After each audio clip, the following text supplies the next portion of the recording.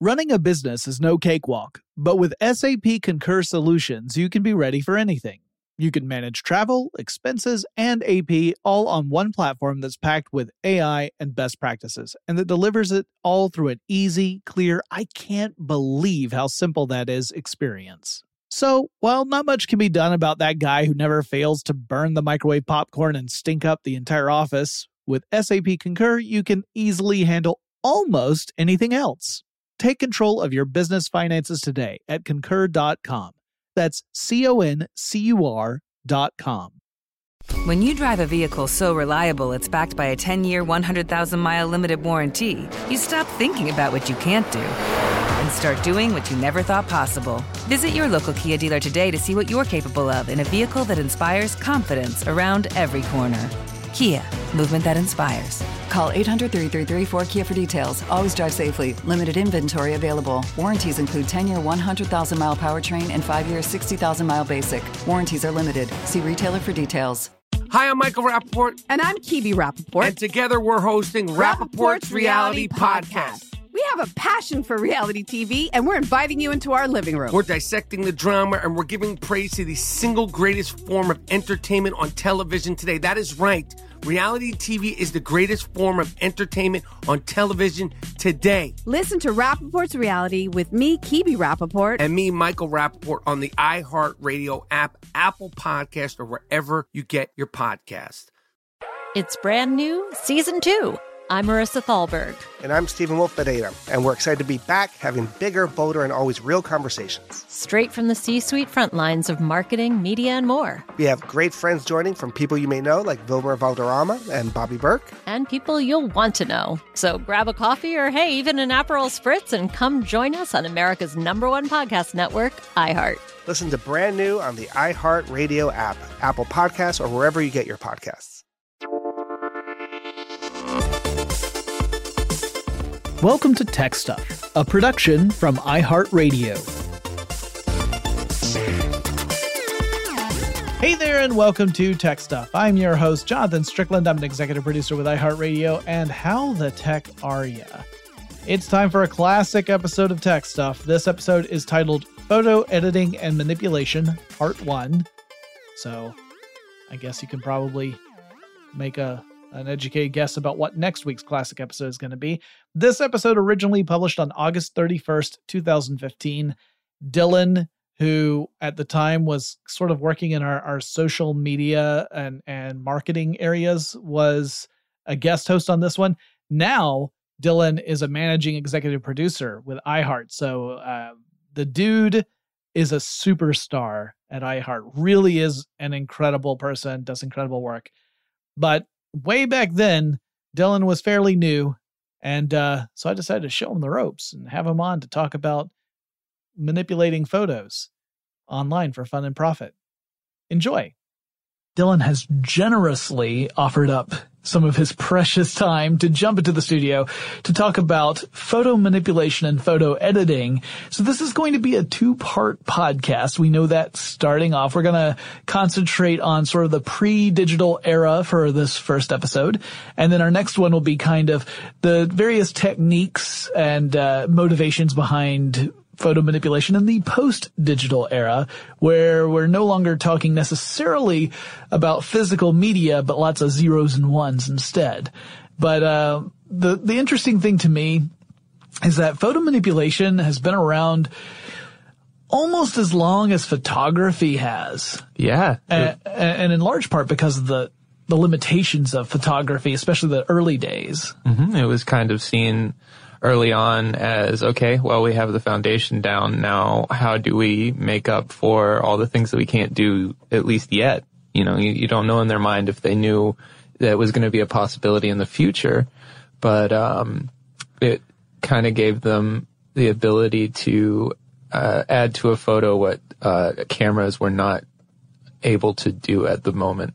Yeah, those early cameras were incredibly limited. And it helps if we take kind of a step back and look at a little bit of history. And by a little bit of history, I mean, I've created a timeline to kind of walk us through the early development, no pun intended. Okay, no, that was definitely a pun intended, of photography. So Before we get to any photography at all, before we get to the point where we're recording light onto some medium, we can talk a little bit about the camera obscura, which was not necessarily about recording images, but more about projecting them. Yes. And this is ancient technology. I mean, when you think about it, the basic technology was a dark chamber or room through which you have a hole in one wall, and then you can project across on the opposite wall. Yeah, and what you saw on the opposite wall would be correct in perspective, but it would be 180 degrees, rotated 180 degrees, it would be upside down. Yeah.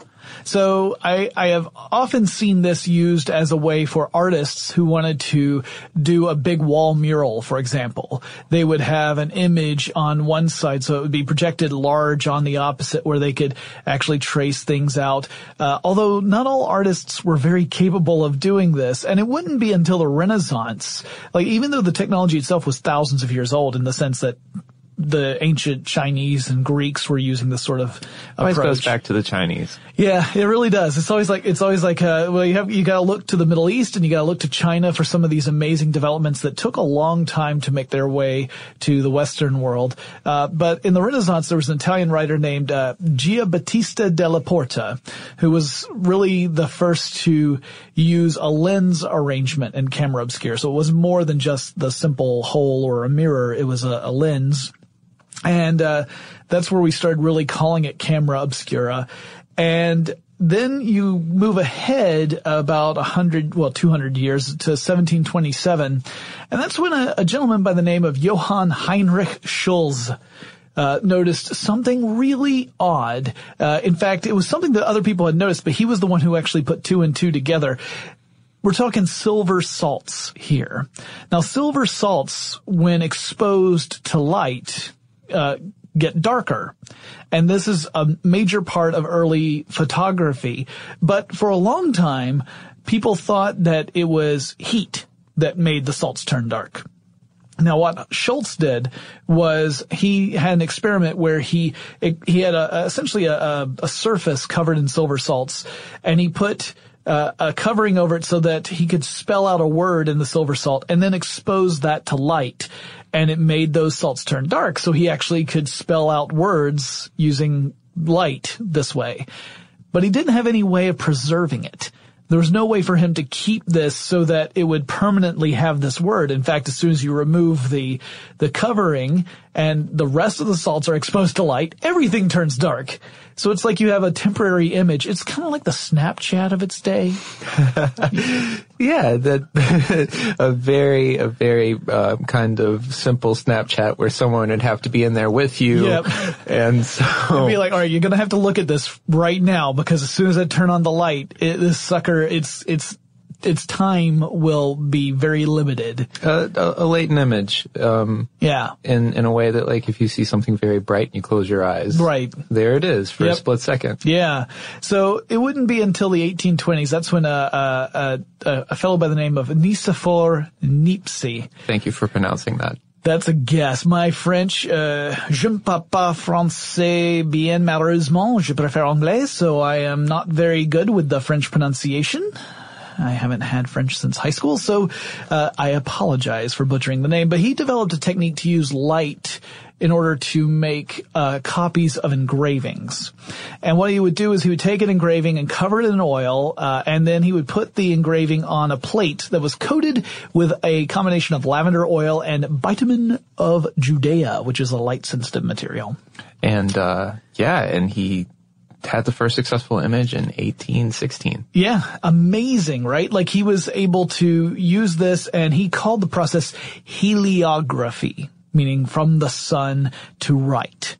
So it was close to photography, but he was calling it heliography. By 1826, he was using that process on lots of stuff like lithographic stone, on glass, on zinc, and on pewter plates. And in 1826, he used a camera obscura and pewter plate to produce a photograph from nature. It was an image of the courtyard of his estate. It was taken from an upstairs balcony.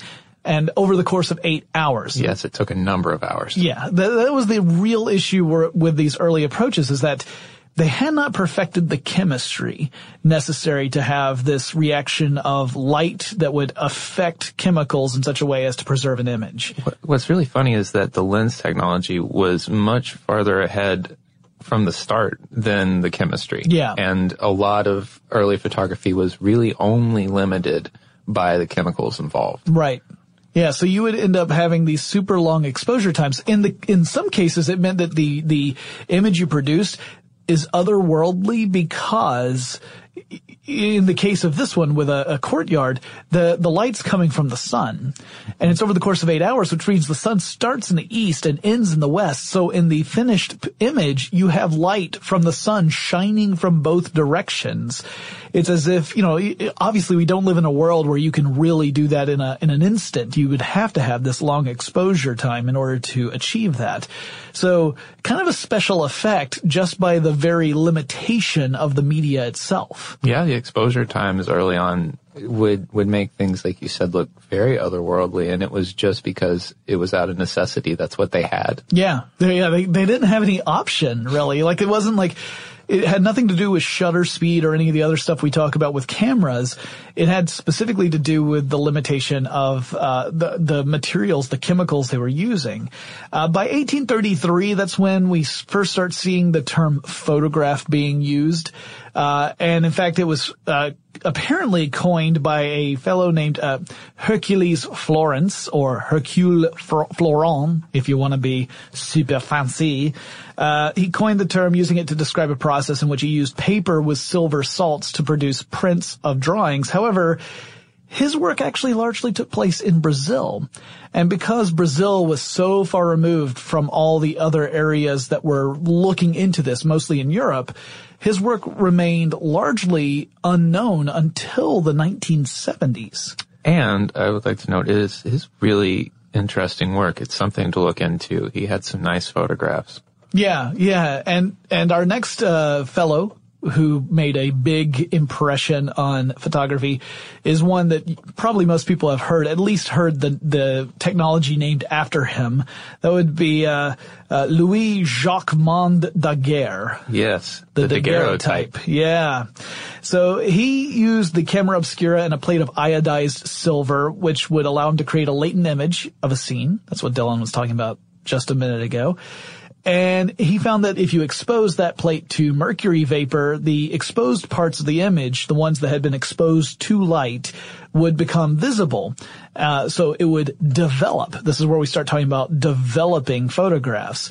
And that approach reduced the exposure times needed eventually from 8 hours down to around half an hour-ish.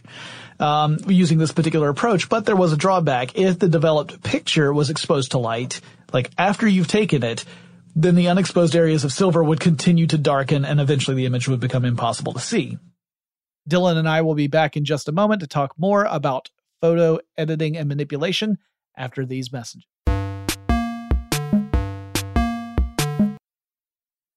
Running a business is no cakewalk. There is a ton to keep track of. Employees to keep happy, spending to control, travel to plan, and on top of it all, nobody knows exactly what the future holds. Your finance team always has to be ready to change. But with SAP Concur Solutions, you can be ready for anything. You can manage travel, expenses, and AP all on one platform that's packed with AI and best practices. And that delivers it all through an easy, clear, I can't believe how simple that is experience. And you can finally say goodbye to the costly mistakes and risks that come from manual work and spreadsheets. So, while not much can be done about that guy who never fails to burn the microwave popcorn and stink up the entire office, with SAP Concur, you can easily handle almost anything else. Take control of your business finances today at Concur.com. That's CONCUR.com.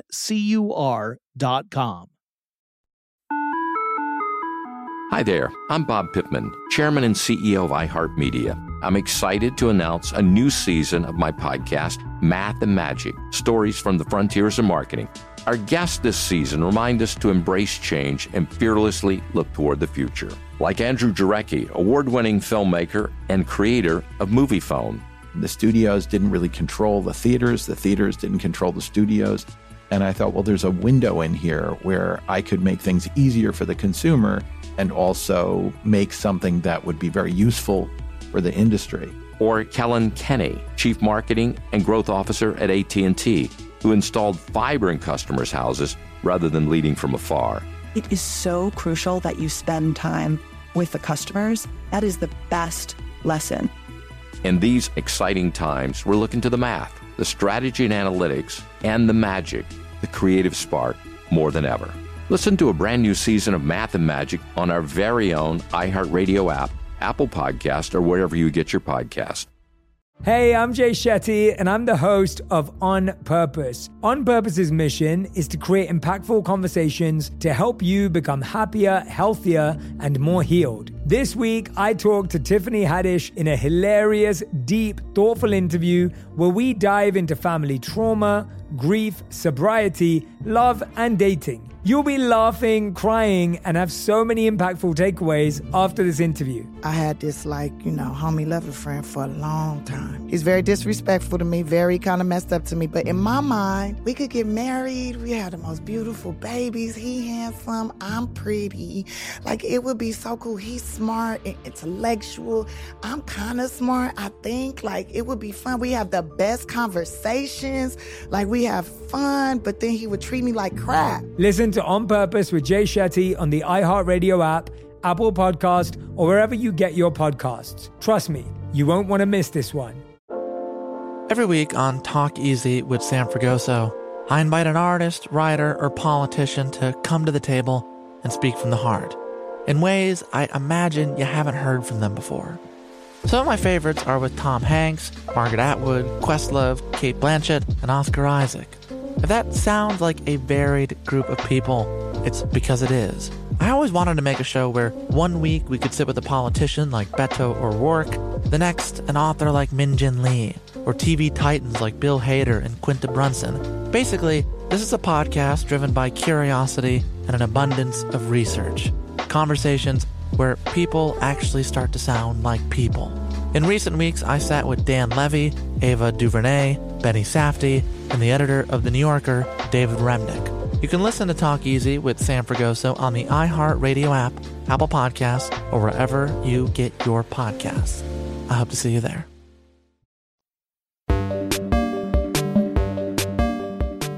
Imagine that you have a photograph in your hand and you take it out anywhere where there's light and it would just gradually become a dark picture. There'd be no way of distinguishing what was there before. Yeah, before you expose film and a film camera, if anyone's ever done that, you have to go into a pitch black room to do so, because once you open the back of the light tight camera, if you have that film exposed to to light, it's just going to go completely dark. You're not going to be able to take any photographs with that roll of film. Right. Now, Dylan, have you ever worked in a dark room? I have, yes. So what is it like when you are doing something like that?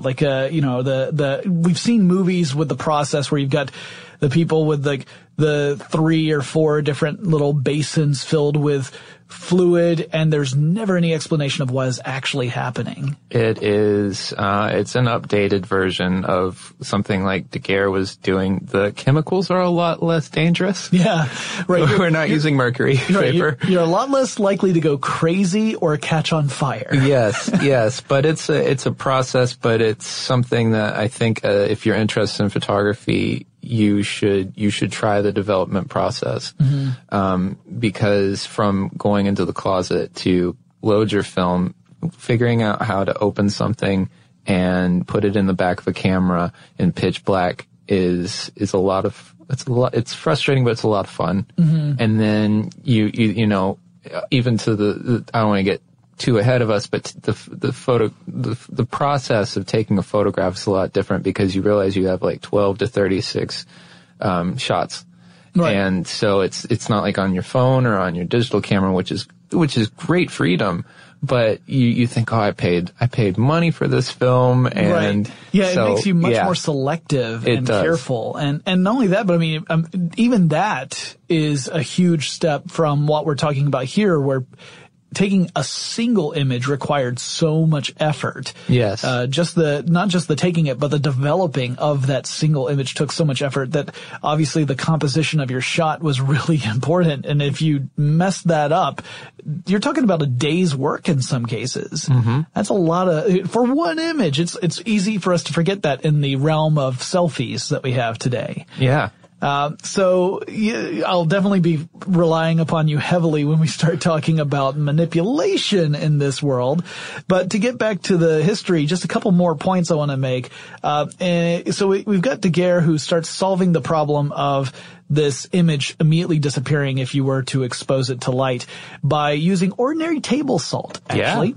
Sodium chloride. Yep. He put it in a water solution. You got your sodium chloride solution. He would use that to dissolve the unexposed silver iodide that was left on the paper. So that way, the exposed stuff had already been exposed. It's fine. You dissolve everything else, so now that stuff can't end up going dark, and you're left with your image, and you could fix it permanently because light can no longer ruin them. And eventually Daguerre would find a way of producing photographs on silvered copper plate, which was kind of his medium of choice from that point forward. Meanwhile, there was another fellow, William Henry Fox Talbot, who was working on a different approach to create photographic images of scientific observations. The reason, he was a scientist, he wasn't necessarily interested in photography originally. He was interested in science, but he had a problem. He couldn't draw at all. He would try all these sort of things. He would just trace using a camera obscura. Didn't matter. He found himself incapable of doing that. I find myself sympathizing heavily with him. I have a distinct lack of artistic ability when it comes to that. So he wanted to find a way to preserve scientific observations exactly as they were and record them in a way that would not require him to draw in any way, shape, or fashion. So he started to look into a way to create photographic prints on paper, not using plates like Daguerre was using. So he used paper soaked in solutions of sodium chloride and silver nitrate in order to produce silver chloride infused paper. And if he exposed that paper to light, it would cause the exposed parts to become dark, and that would create a negative image. If he took another sheet of this and put it against the one that had been exposed and then exposed that to light, that would create a positive image on the second sheet. And for the first time, you could get hypothetically more than one print from a picture. Yes, you were not limited to whatever the original plate was. Now you could produce multiple prints, assuming that everything stayed intact through this process, which was painstaking. It was still not easy to do. And in fact, there were times where it took some experimentation with this approach to get it to work just right, because often they were having quality issues with transferring the image from the negative to the secondary sheet. And it wasn't until 1839 that Talbot felt that he had really nailed it. He had actually talked with his friend, an astronomer named Sir John Herschel, in a way to fix the negatives using sodium thiosulfate, which at the time they called sodium hyposulfate, and found that that was what allowed it. And then he heard about Daguerre, and he thought, because this is the era of everyone trying to get patents for things to protect their ideas so that other folks don't just run away with them. So he immediately rushes to publication to beat the French to the punch, because he knew that the French publication about Daguerre's work was coming. So he said, well, I can't drag my feet on this, and rushed ahead. And this is a story we hear over and over again in technology. It's not, radio was another big one like that. So television as well. So 1840 was March 1840 was really when the first photography studio that we know of opened. And it was in New York City, and it was called the Daguerrean Parlor, and it was operated by Alexander Woollcott. And so you finally had a place that was open to the public. It was no longer these scientists, physicists, researchers, and others who were all interested in this concept. Now it was something that ordinary people could have some access to. It's the beginning of a long road to making photography very personal. Yes, and also the birth of our era of narcissism. That's probably being unkind. And around this time, you also started to see improvements in both lens design, camera design, and the chemical processes that meant that development time had decreased significantly enough where you could sit for a portrait without having to stay absolutely still for 3 hours, which that's good. Suddenly portraiture became more of an attainable thing for families, and it became very popular pretty early on, especially by the 1860s to the 1880s. It was a huge movement at that point. And there were lots more things that happened from that point forward. Obviously, there was the development of calotype, which is a negative development process that Talbot had created. That made photography on paper more practical by reducing the exposure times down to 1 minute. Pretty incredible at the time.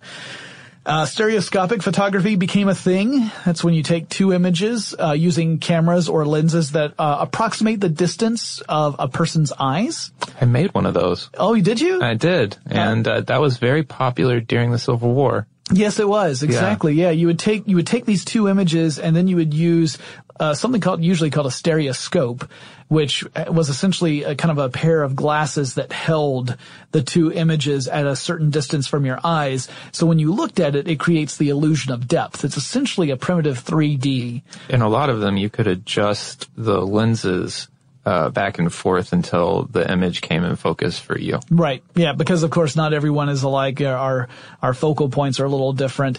It's the same thing that we see now with various headsets where you have ways to adjust the lenses so that if your eyes are set a little further apart or a little closer together, because a tiny difference from the average can mean you have a very different experience than someone who is closer to the average. You can still do the exact same thing on a digital SLR through the viewfinder. Everybody can just set it up because sometimes you'll pick up someone else's and you're like, wow, this person has very different eyes than I do. And also you can get a very similar effect to this using, there are apps on phones now that do essentially the same thing that this is doing, only they're using the software in an app that like Google Cardboard is an example, where you actually go and you buy a little cardboard headset and you turn your phone landscape side, you activate the Google Cardboard app, you slide it into the headset, and now you've got your own little virtual reality headset. It's based on the exact same principle as this photography. It's just, in that case, you're talking about more like video animation, that kind of stuff, rather than still photography. But it's the same idea. Then there was the wet collodion process, which I don't know if I'm even saying that correctly. Collodion, yes. Oh, excellent. That was used to make glass negatives and was much faster than earlier methods, provided that you were able to work quickly. Yeah, I mean, it kind of birthed it kind of birthed the portable darkroom. Yeah. Because if you had everything with you, you could do it in like 15 minutes. Which was incredible speed compared to the previous methods. Yeah, and you could have huge glass plates. Yeah. So you could make enormous negatives. Yes. Wow. So the challenge here is that the method relied upon the glass retaining that moisture on it that was used for the process. And if it dried out, then your negative was ruined. So you had to work quickly in order for you to be able to take advantage of this. But on the flip side, the process itself was very fast. So that was a big advance. And then there was an even larger one a little bit later, which was the dry plate technology. That was developed by an English physician named Richard Leach Maddox in 1871. Which eliminates some of the drawbacks of the glass approach. You didn't have to have the plate remain wet for the whole process. We'll have a bit more to talk about with photo editing and manipulation after this quick break.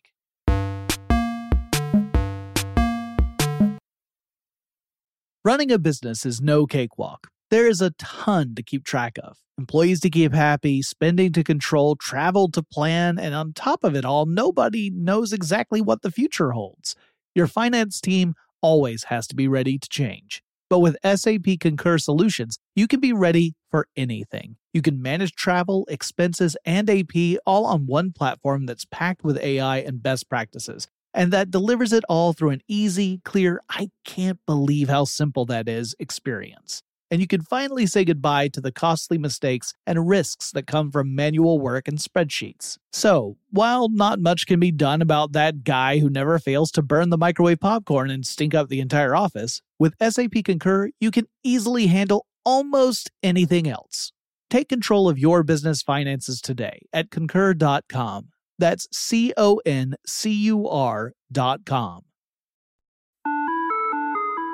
Hi there, I'm Bob Pittman, Chairman and CEO of iHeartMedia. I'm excited to announce a new season of my podcast, Math and Magic, Stories from the Frontiers of Marketing. Our guests this season remind us to embrace change and fearlessly look toward the future. Like Andrew Jarecki, award-winning filmmaker and creator of MoviePhone. The studios didn't really control the theaters didn't control the studios. And I thought, well, there's a window in here where I could make things easier for the consumer and also make something that would be very useful for the industry. Or Kellen Kenny, Chief Marketing and Growth Officer at AT&T, who installed fiber in customers' houses rather than leading from afar. It is so crucial that you spend time with the customers. That is the best lesson. In these exciting times, we're looking to the math, the strategy and analytics, and the magic, the creative spark, more than ever.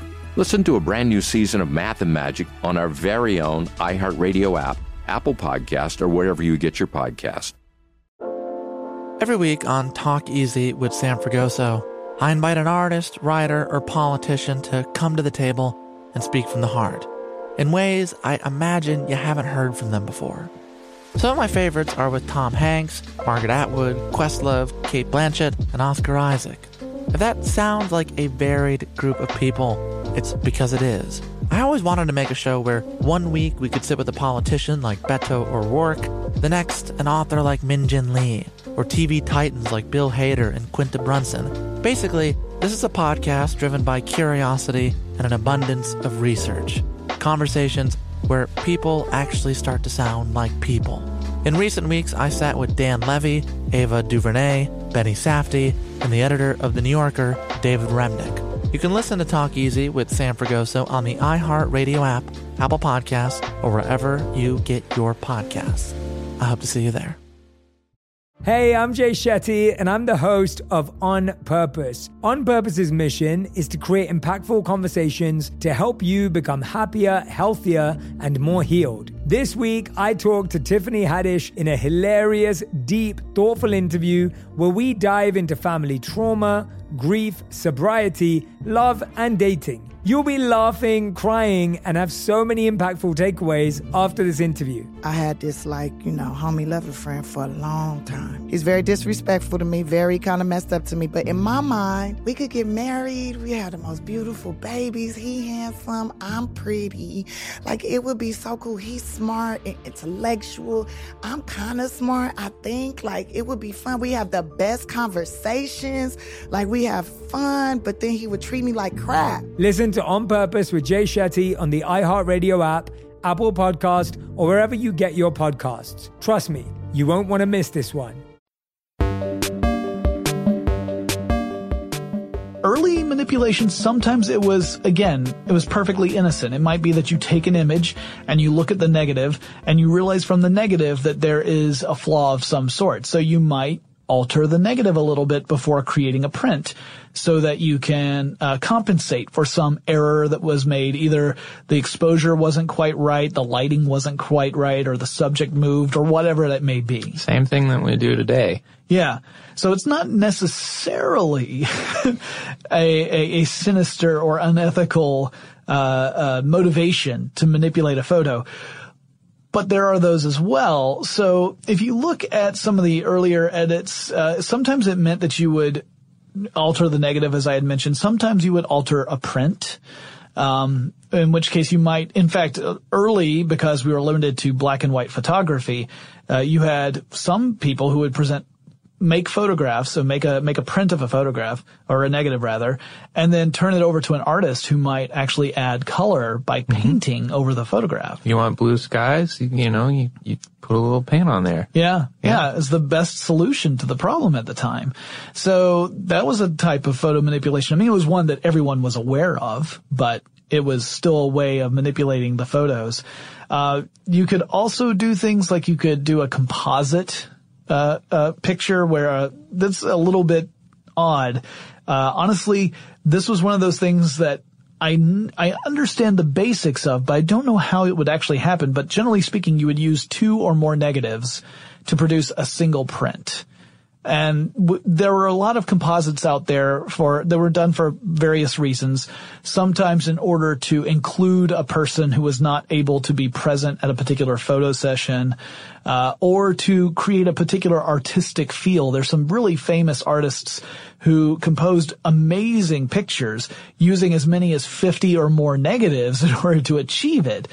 And honestly, at that point, I'm like, you guys are magicians. I don't know how this works. Yeah, I mean, as far as photo montage, photo manipulation goes, there are people like Jerry Uelsman who goes into a dark room, takes 50 negatives, splices them up with an X-Acto knife and makes a print, and you can't tell. It's like someone using Photoshop and they're a wizard, but it's all analog. Yeah. But early on, you had Matthew Brady, who I like to think of, and I think a lot of people think of him this way, as the first celebrity photographer who had a studio, and he took portraits of almost every politician around that period, around like the Civil War era. And he had 2 very famous manipulations. One that he did not do, but one of his photographs was used for part of it. I'm guessing that's the Lincoln one? The Lincoln portrait, it's his head. That Matthew Brady took that photograph. It's the same one that's used on the $5 bill. Exactly. And the body was of John Calhoun, who was a Southerner. Right. Different person entirely. And it was because during Lincoln's life, they felt like they didn't have enough heroic photographs of Lincoln. Yes, this is an iconic picture of what appears to be Lincoln standing in front of a desk. And there's like an American flag in the picture, and there's it's a very striking photograph. It is, and what's really interesting to me is even back then the amount of manipulation in that photograph. That there are papers on the table, and when it was a portrait of John Calhoun, the words on the table that you could read were strict constitution, free trade, and the sovereignty of the states. But the Lincoln version says Constitution, Union, and the Proclamation of Freedom.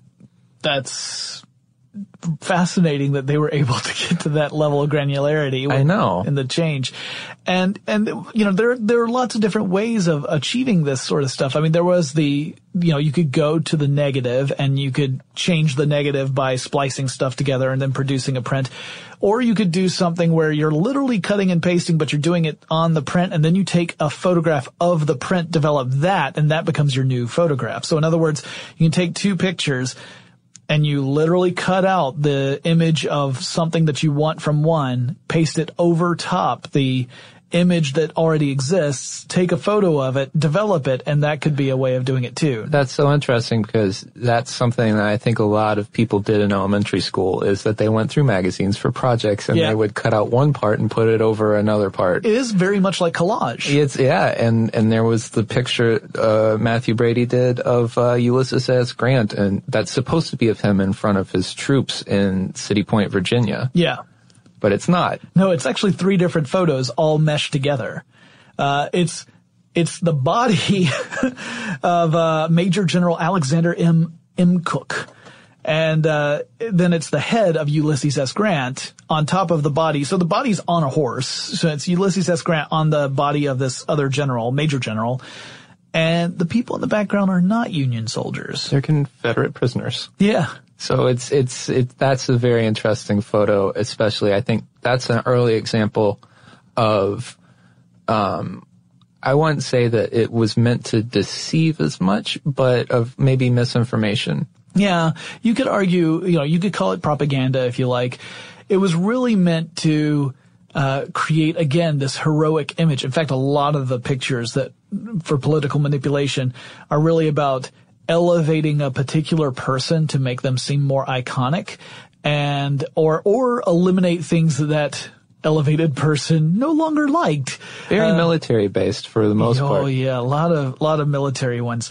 There's also the General Francis P. Blair being added to a group of other generals, including General Sherman. So this is a group. If you see the two different photos, you'll see one where there's a group of generals sitting together, and then the second photo, there's an extra general sitting way off to the right. Yeah, that was that other Matthew Brady image I was speaking of, and it's also really well done. Yeah. I mean, he's definitely, he feels a little ostracized, but other than that, it looks like he fits. It does, yeah. Right? Maybe they felt like he wasn't as important, so he's a little bit over in the corner. You're gonna go sit at the kids' table and let the adult generals talk about the war over here. Yeah, but it looks good. Yeah, it does look good. And that is also really interesting to me because it was clear that even early on, those photographers who were working with this medium and trying to create these composite images or manipulate these photos in some way already had an innate understanding of, if I want to do this and make it look right, lighting is really important. I can't ignore the fact that a scene lit from the left and a subject who's lit from the right that I've added in later are going to look wrong. Yeah, I mean, even now there are a lot of photos released by very professional agencies that don't take as much of that into consideration as even some of these people 150 years ago. Right, and those images get torn apart on Reddit. They do. You can go to Reddit and you'll just see people saying, well, this is clearly Photoshop because if you look at the shadows, they're on the, blah, blah, blah, blah, blah. You can tell that the lighting is higher and to the left instead of low and to the right or whatever. In some cases, it's really subtle and it's people who have a greater attention span and better sense of detail than I do. I'll look at it and go like, holy cow, you're right. Like I didn't notice it before. But yeah, there's still some other really cool ones that I could talk about. Like in 1870, photographer William H. Mumler used double exposures. So that's another way of editing and manipulating photos that we can talk about for a second. He used double exposure to create what people have dubbed spirit photography. Yes. Now, double exposure is exactly what it sounds like. It's exposing the same whatever photographic medium, whether it's film or a plate or whatever, to light twice. So you can create kind of a double image look. And usually one of those looks kind of transparent, like a weaker image than the other one. And sometimes this was used for artistic effect. Like I saw one that was of an actor who in his regular pose, the darker pose, stood very tall and dignified. And in the second pose, he's bent over with his hands stretched out, kind of like a classic Universal monster. And the first thing I thought when I saw it was like, that's a perfect photograph if you want to get across the concept of Jekyll and Hyde. Yeah. But that was not what the intent was from what I was reading. But as I saw it, I just thought that was the immediate reaction I had. And in this case, Mumler used double exposures on a pretty famous person, Mary Todd Lincoln. Yes. So there's this image of Mary Todd seated, and behind her is the ghostly apparition of Abraham Lincoln, and he even has his hands on her shoulders, and you can see through his hands to her shoulders. It's pretty effective. And it helps because he was so lanky. It really does kind of look ghoulish. Yeah, and again, this is just achieved through double exposure. Some people do this just for artistic effect. There have been cases where people have used double exposure specifically to mislead or deceive. But, in this case, I would argue that it wasn't necessarily meant to do that. It was more of a memoriam for someone. At least that's the implication I feel. There were definitely ghost or spirit photographers who took it a different way and were claiming to get pictures of spirits. Yeah, like the ectoplasm photography as well. Yeah. Just that whole, I mean, that gets past photography, but there are a lot of pictures of people with cheesecloths coming out of their mouths. Right. Yeah, cheesecloth, that's a go-to for hoaxers. Yeah, and I promise when we get to, we'll probably save it for post-digital, but I gotta talk to you about orbs. So, we'll chat about orbs in the post-digital section. But I've got my favorite story of it's not even photo manipulation. It's just trickery. I bet it is. Does the year 1917 kind of fit into that? Fairies? Yes, we're going to talk about the fairies.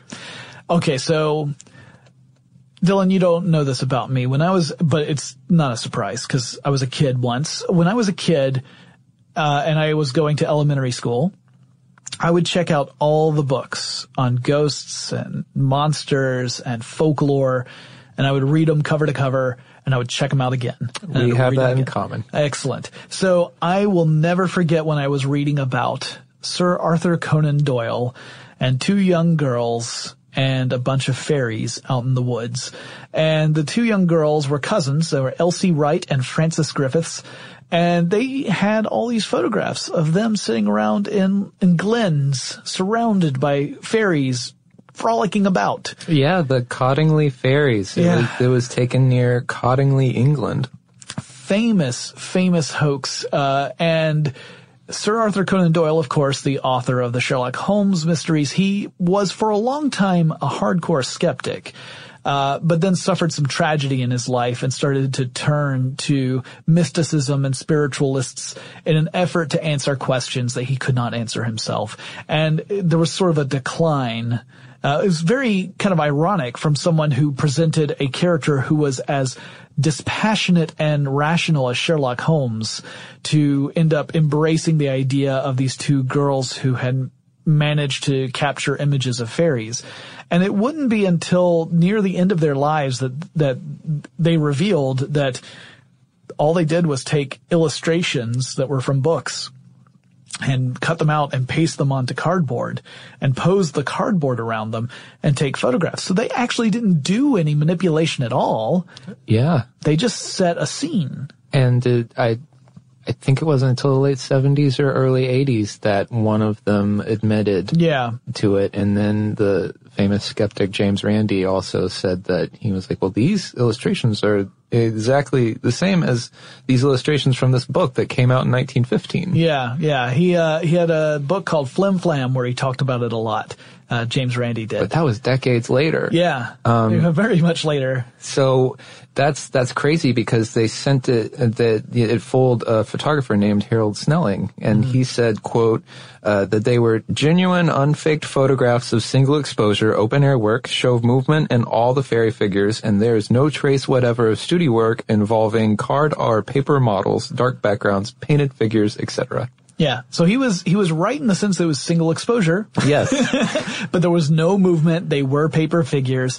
In fact, there were people who, when they really looked at the photos, they said, you can see evidence of some movement in the human subjects, but the fairies, who presumably would be moving much faster because some of them are like mid-leap or flight or whatever, there's no blurring around them. And again, the exposure time at this point was still relatively long, much longer than, say, the cameras that would be used a few decades later.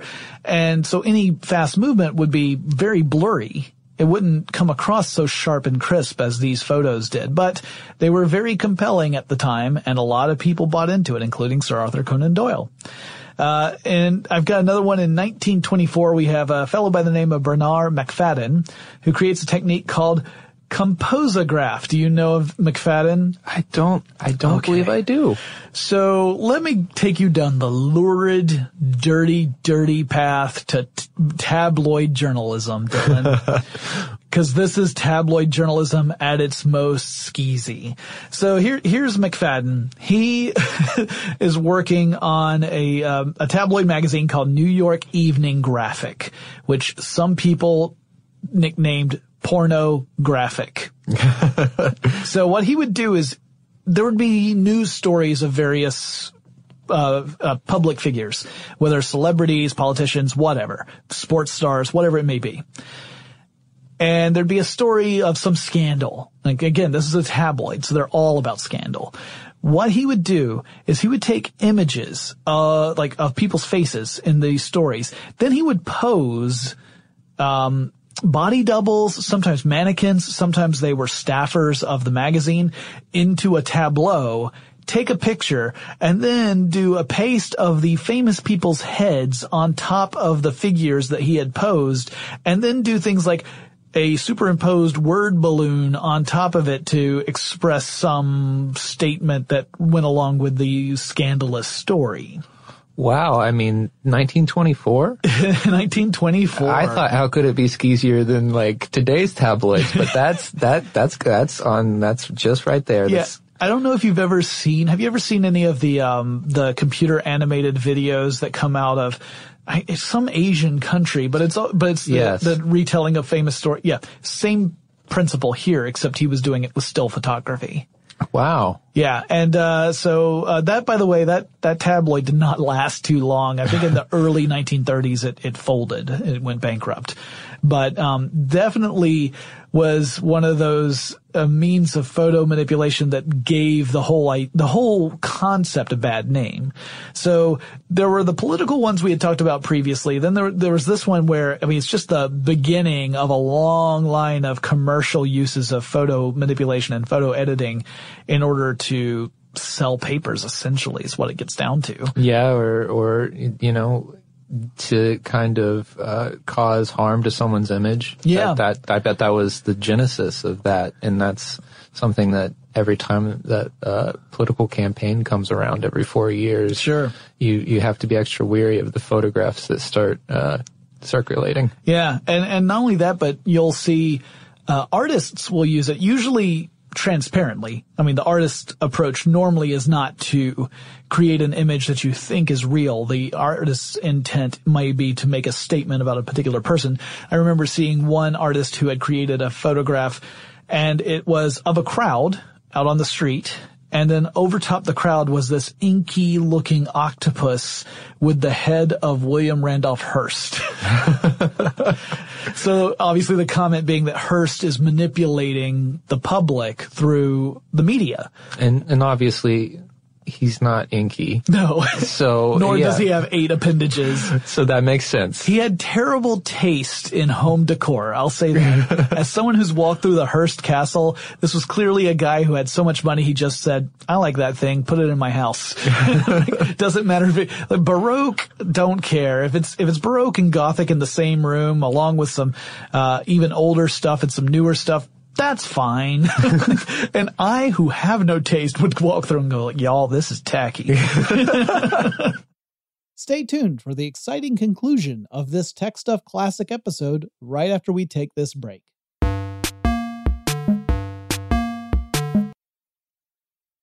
Running a business is no cakewalk. There is a ton to keep track of. Employees to keep happy, spending to control, travel to plan, and on top of it all, nobody knows exactly what the future holds. Your finance team always has to be ready to change. But with SAP Concur Solutions, you can be ready for anything. You can manage travel, expenses, and AP all on one platform that's packed with AI and best practices, and that delivers it all through an easy, clear, I can't believe how simple that is experience. And you can finally say goodbye to the costly mistakes and risks that come from manual work and spreadsheets. So, while not much can be done about that guy who never fails to burn the microwave popcorn and stink up the entire office, with SAP Concur, you can easily handle almost anything else. Take control of your business finances today at Concur.com. That's CONCUR.com.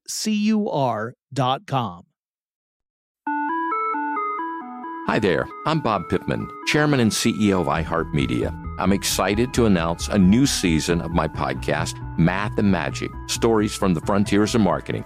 Our guests this season remind us to embrace change and fearlessly look toward the future. Like Andrew Jarecki, award-winning filmmaker and creator of Moviefone. The studios didn't really control the theaters didn't control the studios. And I thought, well, there's a window in here where I could make things easier for the consumer and also make something that would be very useful for the industry. Or Kellen Kenny, Chief Marketing and Growth Officer at AT&T, who installed fiber in customers' houses rather than leading from afar. It is so crucial that you spend time with the customers. That is the best lesson. In these exciting times, we're looking to the math, the strategy and analytics, and the magic, the creative spark, more than ever. Listen to a brand new season of Math and Magic on our very own iHeartRadio app, Apple Podcast, or wherever you get your podcast. Hey, I'm Jay Shetty, and I'm the host of On Purpose. On Purpose's mission is to create impactful conversations to help you become happier, healthier, and more healed. This week, I talked to Tiffany Haddish in a hilarious, deep, thoughtful interview where we dive into family trauma, grief, sobriety, love, and dating. You'll be laughing, crying, and have so many impactful takeaways after this interview. I had this, homie lover friend for a long time. He's very disrespectful to me, very kind of messed up to me. But in my mind, we could get married. We had the most beautiful babies. He handsome. I'm pretty. It would be so cool. He's smart and intellectual. I'm kind of smart, I think. It would be fun. We have the best conversations. We have fun, but then he would treat me like crap. Listen to On Purpose with Jay Shetty on the iHeartRadio app, Apple Podcast, or wherever you get your podcasts. Trust me, you won't want to miss this one.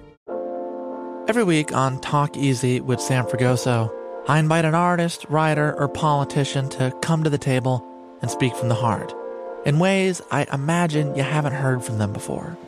Some of my favorites are with Tom Hanks, Margaret Atwood, Questlove, Cate Blanchett, and Oscar Isaac. If that sounds like a varied group of people, it's because it is. I always wanted to make a show where one week we could sit with a politician like Beto O'Rourke, the next an author like Min Jin Lee, or TV titans like Bill Hader and Quinta Brunson. Basically, this is a podcast driven by curiosity and an abundance of research. Conversations where people actually start to sound like people. In recent weeks, I sat with Dan Levy, Ava DuVernay, Benny Safdie, and the editor of The New Yorker, David Remnick. You can listen to Talk Easy with Sam Fragoso on the iHeartRadio app, Apple Podcasts, or wherever you get your podcasts. I hope to see you there.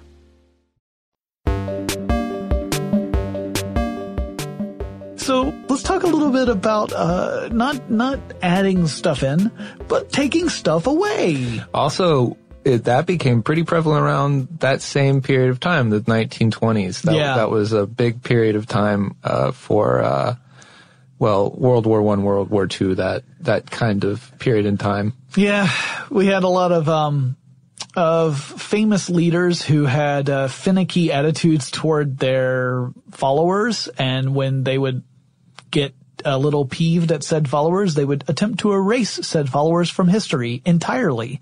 Mm-hmm. Not just execute the person. That's not good enough. They have to erase the fact that person ever existed, including removing them from photographs.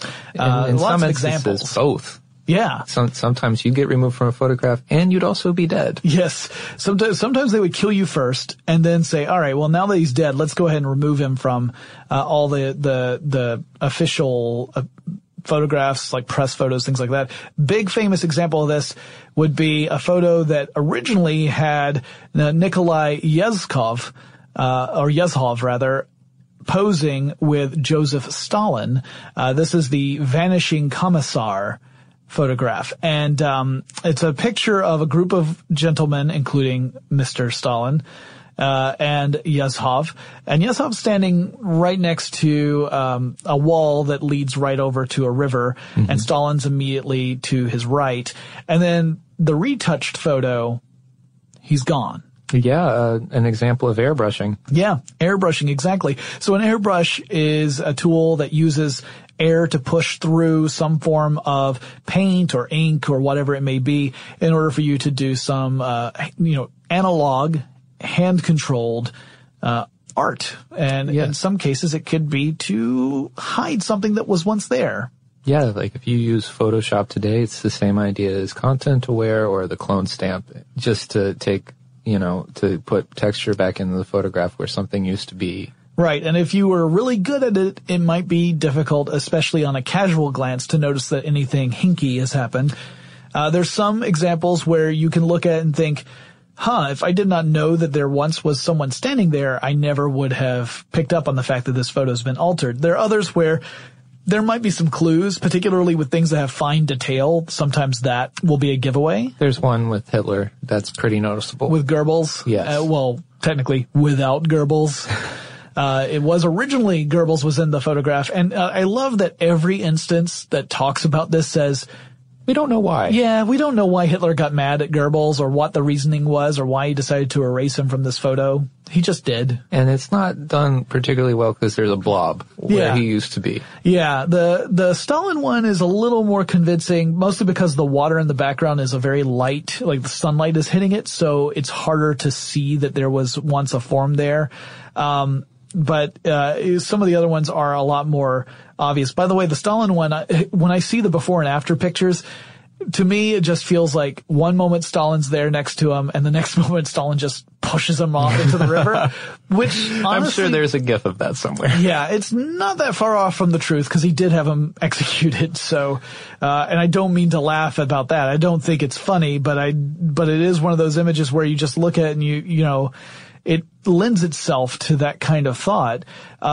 And Hitler and Stalin were not the only ones to do this. Mao Zedong did it. Yes. He had a famous photo where there was a supporter named Po Ku, who was posed among, I think originally there were 4 people in the photograph, and then 3. Po Ku was removed. Po Ku fell out of favor, and you can tell that this one was manipulated too. There's a background behind where Po Ku was standing that has mysteriously gotten really blobby and dark. And it's not the same color as the surrounding wood in the structure that's there. So if you look at the first photo where you can see where the wood is a certain standard color all the way through, up to the point where you can't see it anymore because Po Ku's in the way, and the other one looks all blobby, you're like, something's wrong here. It's also weird when you see like a lineup of people, and then you wonder, like, why are they standing like that? Yeah, why are they standing so far off to the side? Yeah. Yeah. Can I talk about my favorite? Sure. It's the one of Mussolini. Have you seen this one where he's on a horse and he's holding a sword up to the sky? Yes. And in the original, there's a horse handler. Yes, standing right at the very mouth of the horse, holding the horse's head steady. And he had him removed, and it's a good job. Right. It looks legitimate, but it's not like the artist gave the horse buck teeth or something. No. But just that idea, I think is the perfect amount of posturing for someone like that. They would definitely do something like that. And that's exactly what I was saying before with the idea that, to try and make certain figures seem more majestic. If your identity that you are presenting to the public relies on the fact that you are this powerful figure, you don't want it seen that you need someone there to control the horse that you're sitting on. You want it to look like you have that, that amazing ability yourself. So you don't want there to be any sign of weakness perceived in any way. And that was another great example of that. Did you know about the one from 1945 from a group of Russians who were erecting the Soviet flag above the Reichstag? Yes, and that in the original image, one of them has on 2 watches? Yeah, he has a band on his right arm that some people think was a watch, but it probably was actually a compass. Ah. So it probably was legitimately there, but the reason why the image is altered, if you look at the altered image, the band is gone off the right arm. And the reasoning was that if people saw that he had a band on his right arm, they would think he must already be wearing a watch on his left arm. That's where people wear their watches. So he must have been looting the bodies of the dead and put on another watch on his other arm. And they didn't want that to be part of the image. Truth is, he probably didn't loot the dead. He probably was wearing a compass on that arm and a watch on his other arm. That's a grim idea to come to. Yeah. It's interesting because to me, it's interesting in that they were just trying to bypass a misinterpretation of the photo, and that in fact the photo was probably already not indicating that this guy was a looter. It was just, well, to be safe, we should probably take that out. And it's also a very small part of the photograph. Yeah. I mean, this is not like a close-up on the man's wrist. In fact, you have to look really closely to notice it. But they were concerned, and so they did. And then the next one I have is actually, you mentioned him, Jerian Ulzman in 1969. One of the most striking photos I've seen that, again, was presented without it being, it's not meant to deceive or misrepresent. It's an artistic expression. And it is this amazing photo of trees that are suspended in the air, complete with root systems. Yeah. And it's gorgeous. And if you haven't seen his work, I would suggest looking at it because it's surreal and impeccably done. Yeah, it is amazing to look at. I was, and I'm not generally speaking a visual arts kind of guy. One of my other flaws. But when I saw this, I just couldn't help but really appreciate the mastery of the art that it would take to produce such an image. It's interesting because his wife is as good at Photoshop as he is in the darkroom. Interesting. Yeah, we'll have to talk more about that in part 2. Yeah. So there's some other examples we can give. Like there's the famous National Geographic cover in 1982 where they push the pyramids closer together for a better composition of Giza. Yeah. The original photo was done in sort of a landscape mode, and of course, in order to put it onto a cover of a magazine, they needed to be more portrait, so they squished them together. So if you look, the pyramids they appear to be geographically closer to one another than they are in reality, and some people began to criticize the magazine for saying you're misrepresenting reality. You're putting this forward as if this is the way it looks, and this is not how it looks. And in fact, they got a new director of photography who said that everyone at Nat Geo thought that this was the wrong decision after it went up. They said this was a mistake. Not a mistake in the sense of, oops, we did this, but more like, that's something that we should not do because it doesn't reflect the mission of our magazine. And so they had essentially made a statement saying, we're not going to do that ever again. That's one of the last pre-digital cases I can think of. Yeah, most of the ones I think of certainly happen after the digital era begins. Like the really famous ones, obviously there are countless examples that are out there, but that's the last one I have of the really the notable ones in the pre-digital era. Now there were some others that happened in the post-digital era that probably still use some old school approach. Like I'm thinking specifically of a TV guide cover that we'll talk about in part 2. But let me ask you this, Dylan. Have you as a photographer dabbled in some of these techniques for whatever purpose? Almost every day. Yeah? Yeah. Since I don't do photojournalism, I'm not trying to do anything that I don't believe is ethical. Right. But let's say that, for example, here at How Stuff Works, I've taken photographs of the staff. And every once in a while, we have these great big windows that overlook the street. And it's nice to pose people in front of them because there's great light in that area. And so I'll take a portrait of one of our hosts in front of that window, and then I'll upload it onto the computer, and I'll realize, there's some cars on the road right there. I don't want those cars right there. So you remove the cars. I remove the cars. Or I took a photograph of a couple of our hosts in front of the apartment building across the street. And I thought, well, the name of that apartment building isn't part of our brand, so I should just take it out. Things like that. It's just cleaning it up. Yeah. It's, And things like that I know happen every day. I think that now photo manipulation is probably a little bit like auto-tune, where you might not know it, but almost every major release you hear has at least a little bit of auto-tune. Well, yeah, because the original purpose of auto-tune was to be unnoticed. It wasn't meant to be a new form of performance. That's what it got turned into. And then you had people who were behind auto-tune saying, well, crap. The whole purpose of this was to to correct little errors and get people closer to being on key and on tune, without it becoming a noticeable thing. And now you guys are pushing this into something else. Not that isn't legitimate. I mean, I think it's always important to recognize that art sometimes takes established processes or technologies and pushes them in new ways, and that's how you get new stuff. Yeah.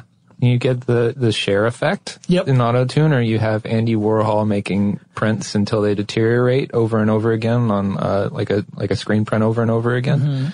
But just like how auto-tune tries to find the right note between two different notes, tries to get you to that right note, I think a lot of people put their photographs into Lightroom or Photoshop, and they just try and get it to the right exposure, the right saturation, color correction, dodging and burning, which we can talk about in the second episode. Just small things like that I think people have become so accustomed to that if you gave them an image right out of the camera, they would feel like it could have been improved upon. Yeah, this to me is really the fascinating part of this. The idea that as someone who's a casual shutterbug at best, like I am not known for making great composition of shots. I take pictures casually in order to capture moments to remember, and that's about it. Like that's about as far as my expertise goes in that area. I have a deep appreciation for people who have a great understanding of composition, of lighting, of what needs to happen on the camera side in order to capture the moment that you intend to capture.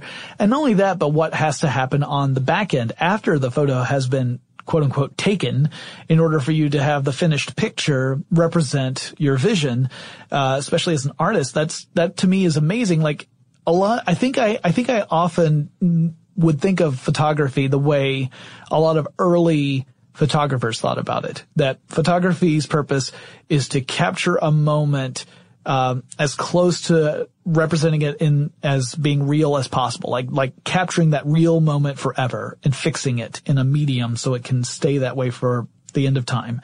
And I don't necessarily, or at least I didn't think about the fact that sometimes the point where you push the shutter button on your camera is just the beginning.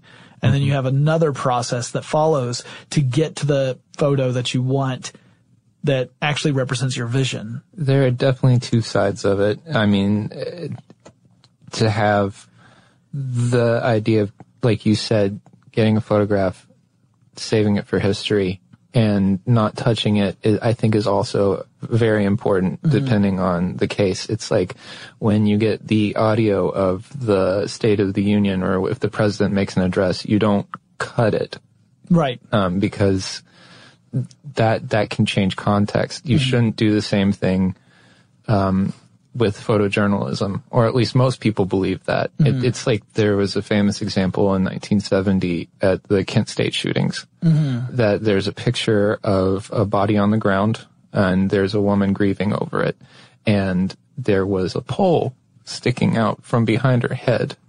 And someone saw that photograph and took the pole out. And does it change the context of the photograph? Not particularly. It was done for compositional reasons to make it more aesthetically pleasing. One of the things that I learned when I went to college for photography is never have a pole behind someone's head. It's just you don't do it. It's distracting and... Yes. Yeah. But if it starts there with photojournalism, if you start by removing a pole, right, it could only escalate from there. Sure. And you get to a point where you're like, all right, it was a pole in this case. All right, it was someone's ring in this case, which changes the context depending upon the culture.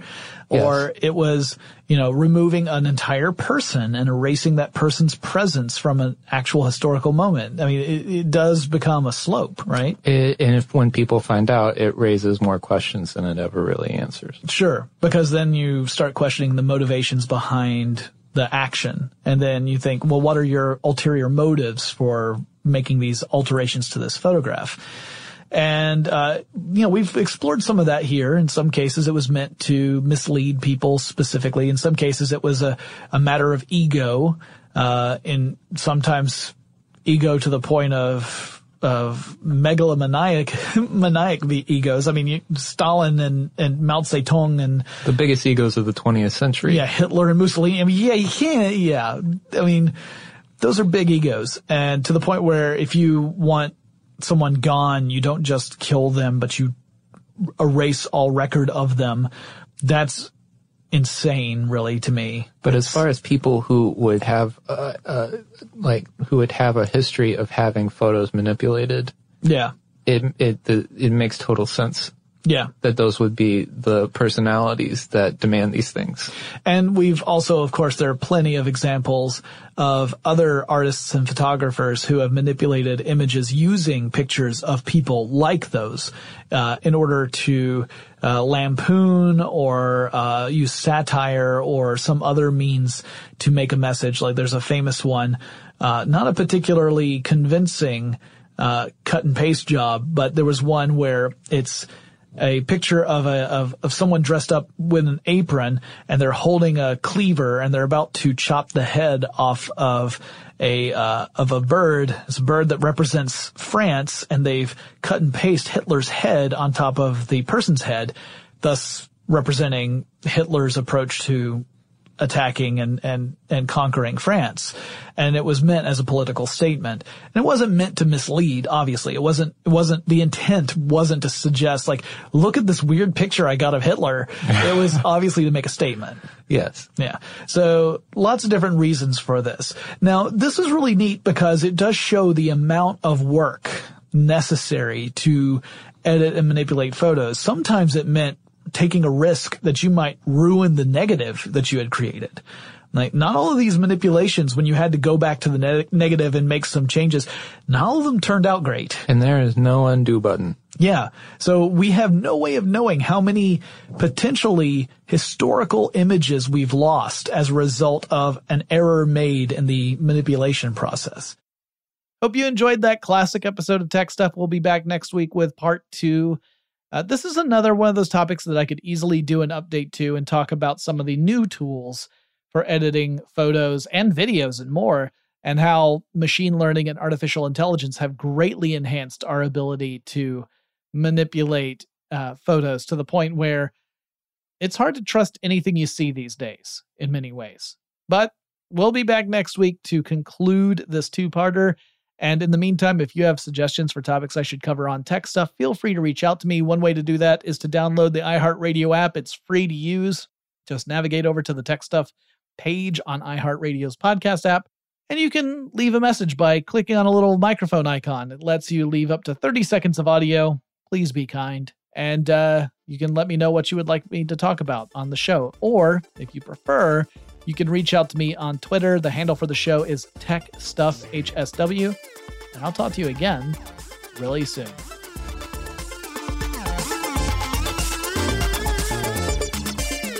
Tech Stuff is an iHeartRadio production. For more podcasts from iHeartRadio, visit the iHeartRadio app, Apple Podcasts, or wherever you listen to your favorite shows. Running a business is no cakewalk, but with SAP Concur Solutions, you can be ready for anything. You can manage travel, expenses, and AP all on one platform that's packed with AI and best practices, and that delivers it all through an easy, clear, I can't believe how simple that is experience. So, while not much can be done about that guy who never fails to burn the microwave popcorn and stink up the entire office, with SAP Concur, you can easily handle almost anything else. Take control of your business finances today at Concur.com. That's CONCUR.com. Managing your diabetes just got easier. The powerful new Dexcom G7 lets you see your glucose numbers on your compatible watch and phone without finger sticks. And because Dexcom G7 is the most accurate CGM system, you can be confident in your food, exercise, and medication decisions. And all those decisions can lead to big results, like more time in range and lower A1C. Get started at Dexcom.com. Dexcom data on file 2023. If your glucose alerts and readings from the G7 do not match symptoms or expectations, use a blood glucose meter to make diabetes treatment decisions. For a list of compatible devices, visit Dexcom.com/compatibility. Hi, I'm Michael Rappaport. And I'm Kibi Rappaport. And together we're hosting Rappaport's Reality Podcast. We have a passion for reality TV, and we're inviting you into our living room. We're dissecting the drama, and we're giving praise to the single greatest form of entertainment on television today. That is right. Reality TV is the greatest form of entertainment on television today. Listen to Rappaport's Reality with me, Kibi Rappaport. And me, Michael Rappaport, on the iHeartRadio app, Apple Podcast, or wherever you get your podcast. It's brand new, Season 2.